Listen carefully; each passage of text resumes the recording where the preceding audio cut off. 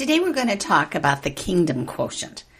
Now, some of you may be thinking, oh, what the heck is the kingdom quotient? Well, we're going to tell you about that. This has important theological meaning to David Maines, my husband, and myself. And stay tuned. I think you'll learn a lot. Welcome to the Before We Go podcast featuring Dr. David Maines and his wife, noted author Karen Maines. Here's David and Karen Maines. So let's talk about that kingdom quotient. We're wondering how many of you listeners have a clue as to what this is all about. I hope they do. I hope they do. Do you want to take a stab at what we're talking about? I've written an audit out, a self-audit, with a bunch of questions regarding the kingdom. The kingdom of God is what we're talking about.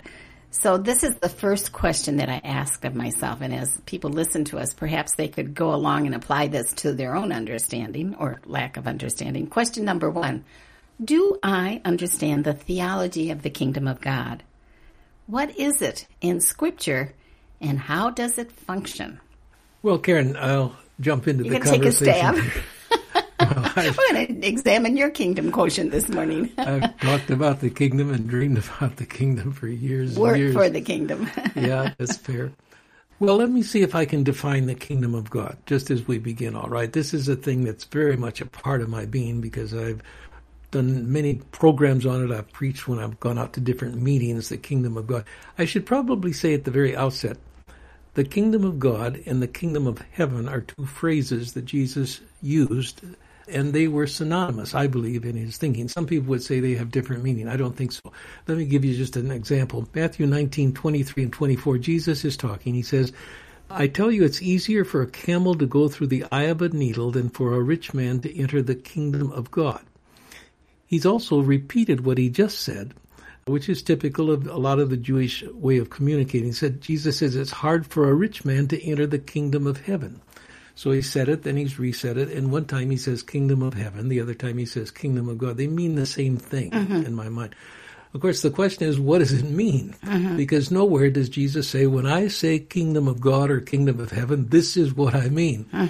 Well, let's define it a little bit. So is that kingdom somewhere in the past? What was it?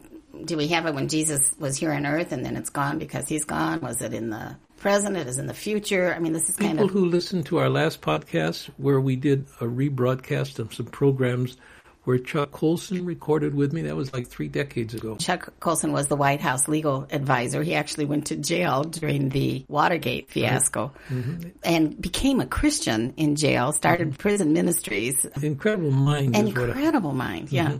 He defined it as the last podcast we did where we rebroadcast those programs as the reign of God.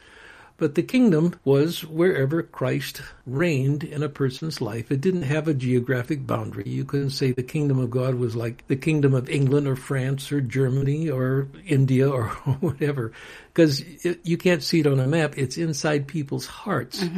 But it's wherever individuals bow their knee before Jesus, are obedient to how he teaches, and then they reap the benefits of what that kind of living is like. That's how I would define it. So that's the question we're essentially asking our listener and ourselves is, are you doing those things? Is the reign of Christ preeminent in your thinking and in your living? Yeah, because there's no way in my mind, Karen, where you can say, I would like to bow before Jesus and ask that my sins be forgiven and that my life be changed. But I kind of have reservations about that king idea. I'm not sure that because he said some radical things. I'm not sure I want to say wherever he said something, that's my rule of life.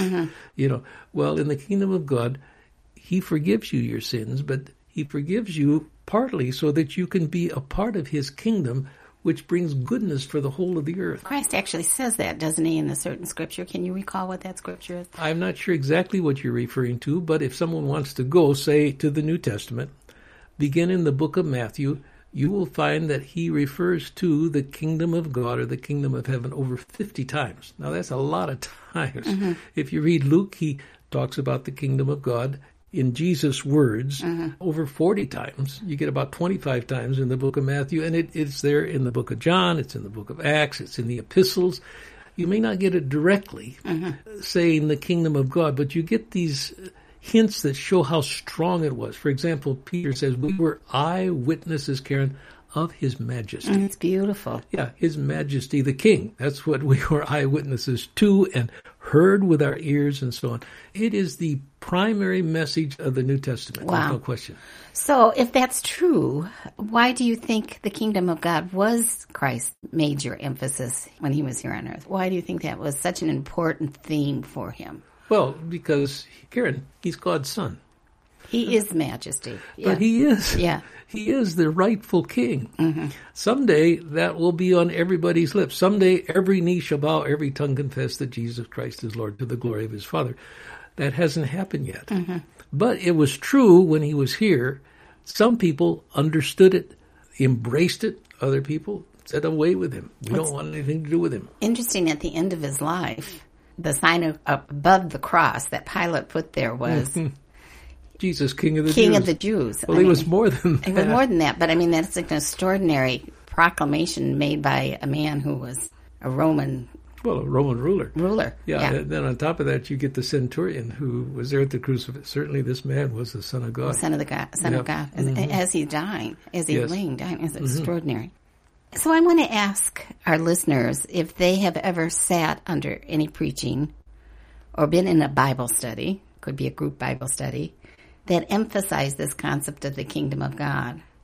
And I think that many people who have been in faith-based situations for a major portion of their life have never heard preaching on this theology. More and more recently, I'm recognizing there's people who understand what we mean when we're talking about the kingdom of God or what the scripture means.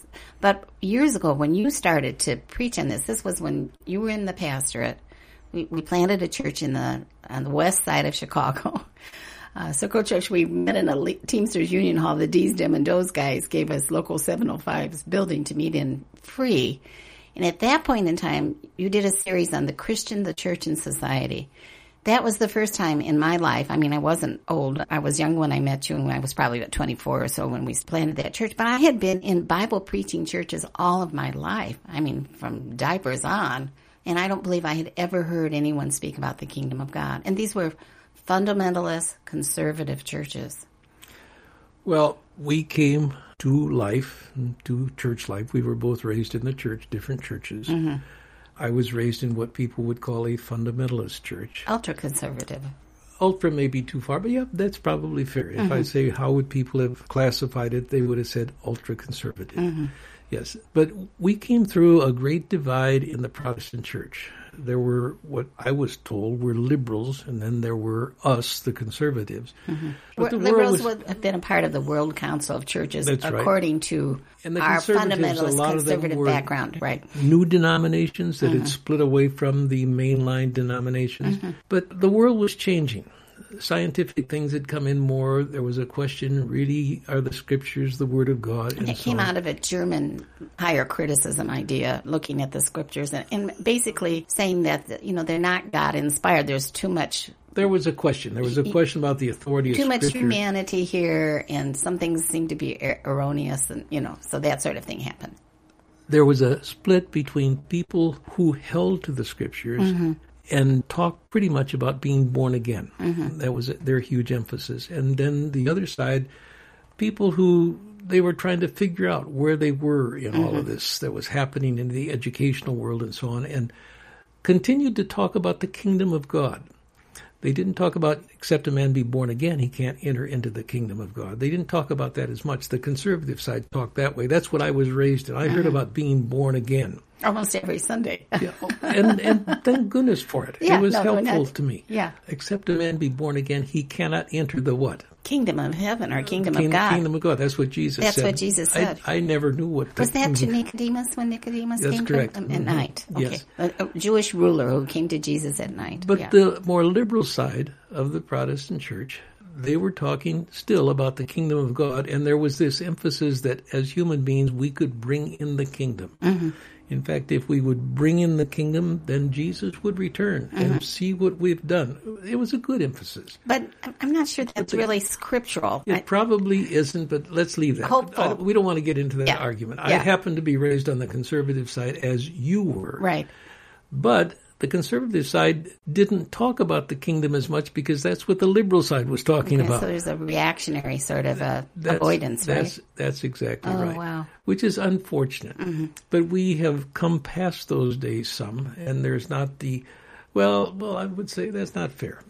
There is still a conservative liberal breach in a sense. But there's a renewed look at theology that's not in reaction to that split. Yes. I think that in the last 10, 20 years, there's been people who haven't lived through that. They haven't had to go That's to all ancient history. It's ancient history, yeah. So the kingdom of God is being rediscovered in many ways through the whole of the conservative wing of the Protestant church. And that's a very healthy thing, and I'm glad for it. Karen, I didn't know anything about the kingdom until I went to college. I went to a college where the motto was for Christ and his kingdom. And I thought, what in the world is this kingdom thing? And so I began to hear about it in my college years and then began to study it more when I got out of college through seminary and so on. Read Bible scholars who had written, the few who had written it. I read people that we weren't supposed to read, in a sense. E. Stanley Jones was wonderful about the kingdom.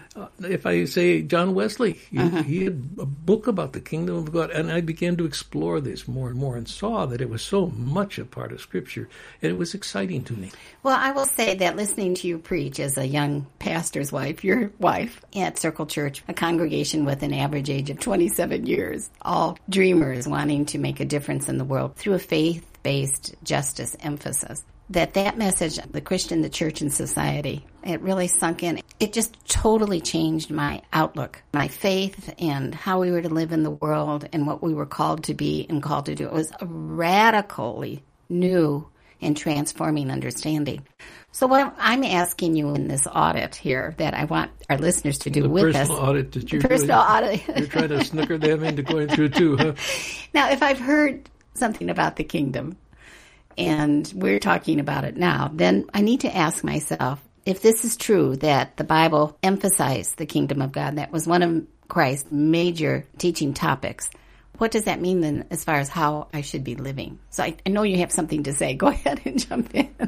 Well, again, you can't say, Jesus, I want my sin forgiven, but I don't like the idea of living by your rule. I don't like the idea of you being king and me being your subject.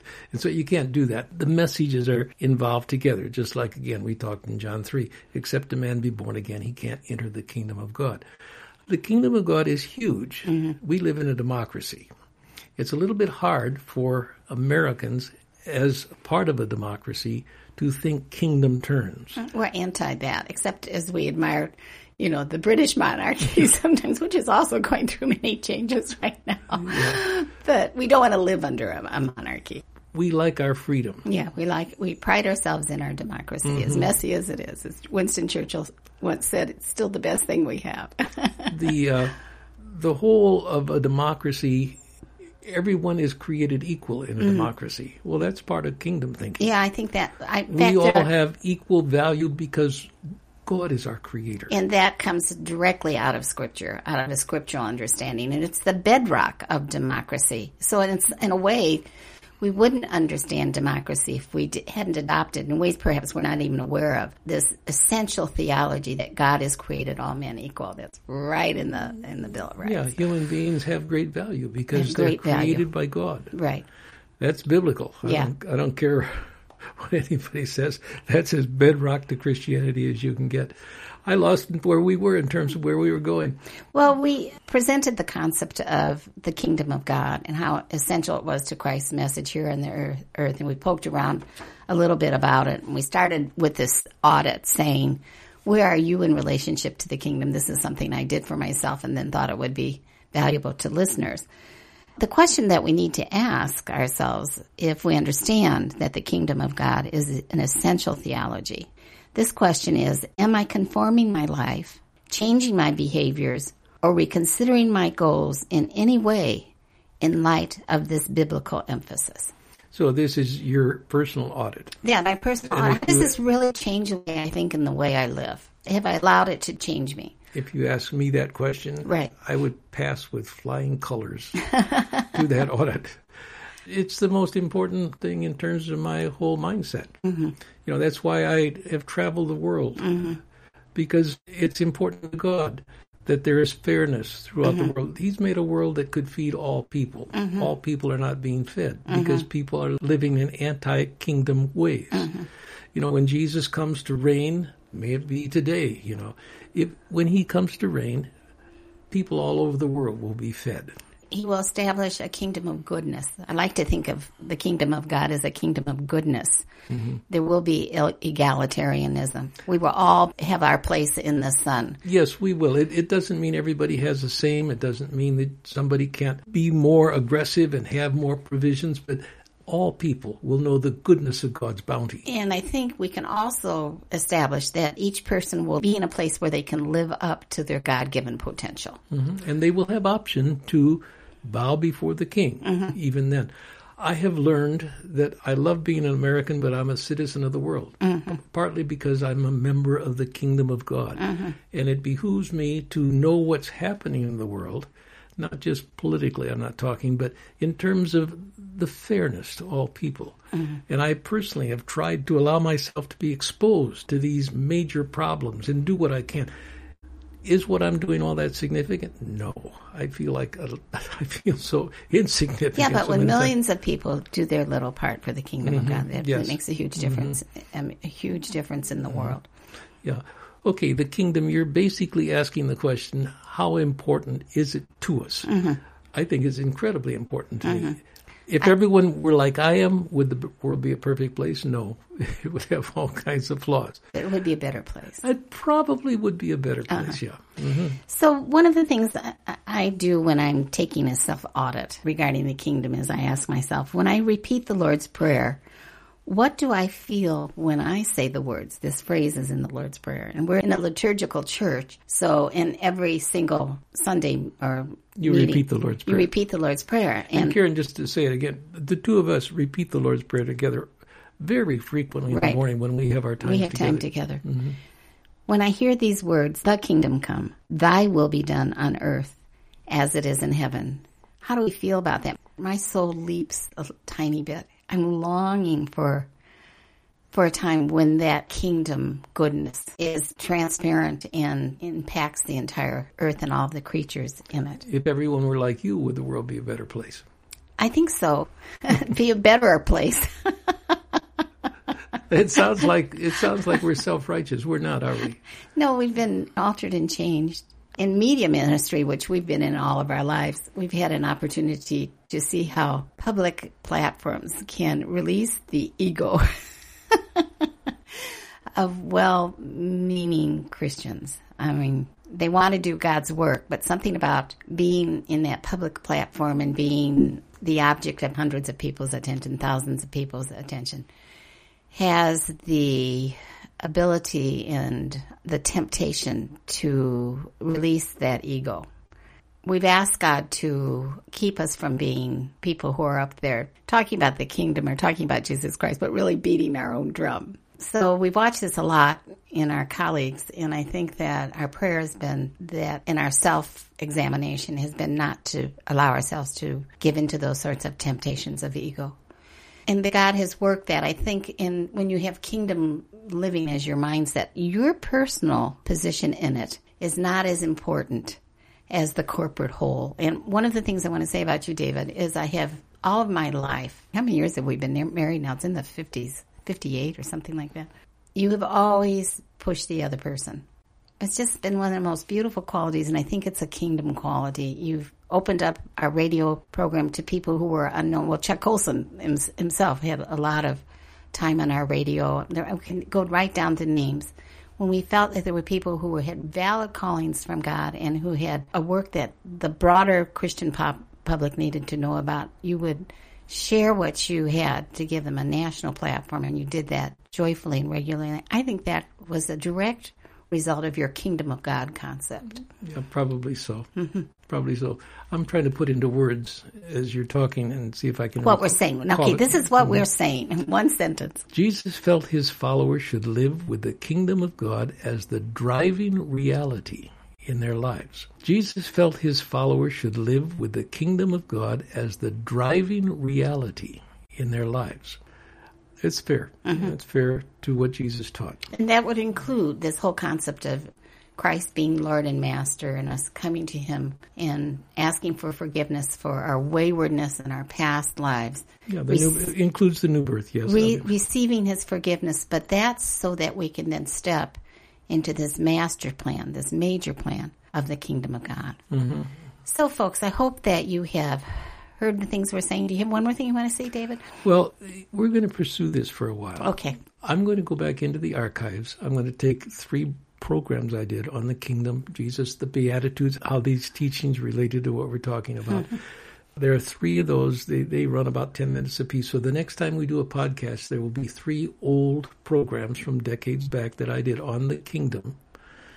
And then we're going to move to the books that we did together, the Tales of the Kingdom, and I'll read a couple chapters in subsequent podcasts to give you a feel of how we incorporated these kingdom values or these kingdom teachings into those stories for children of what age? All ages. Yeah. Good literature, good children's literature is for children of all ages. The adult, the college student, the teen, the child, they all get the fact that there's something in this story. So they'll hear me read some of those stories from book 1. There are 3 books in the Tales of the Kingdom. But then we will show how they were grounded in the Scriptures and in what Jesus taught. They don't come out like the Gospels. They come out like children's stories.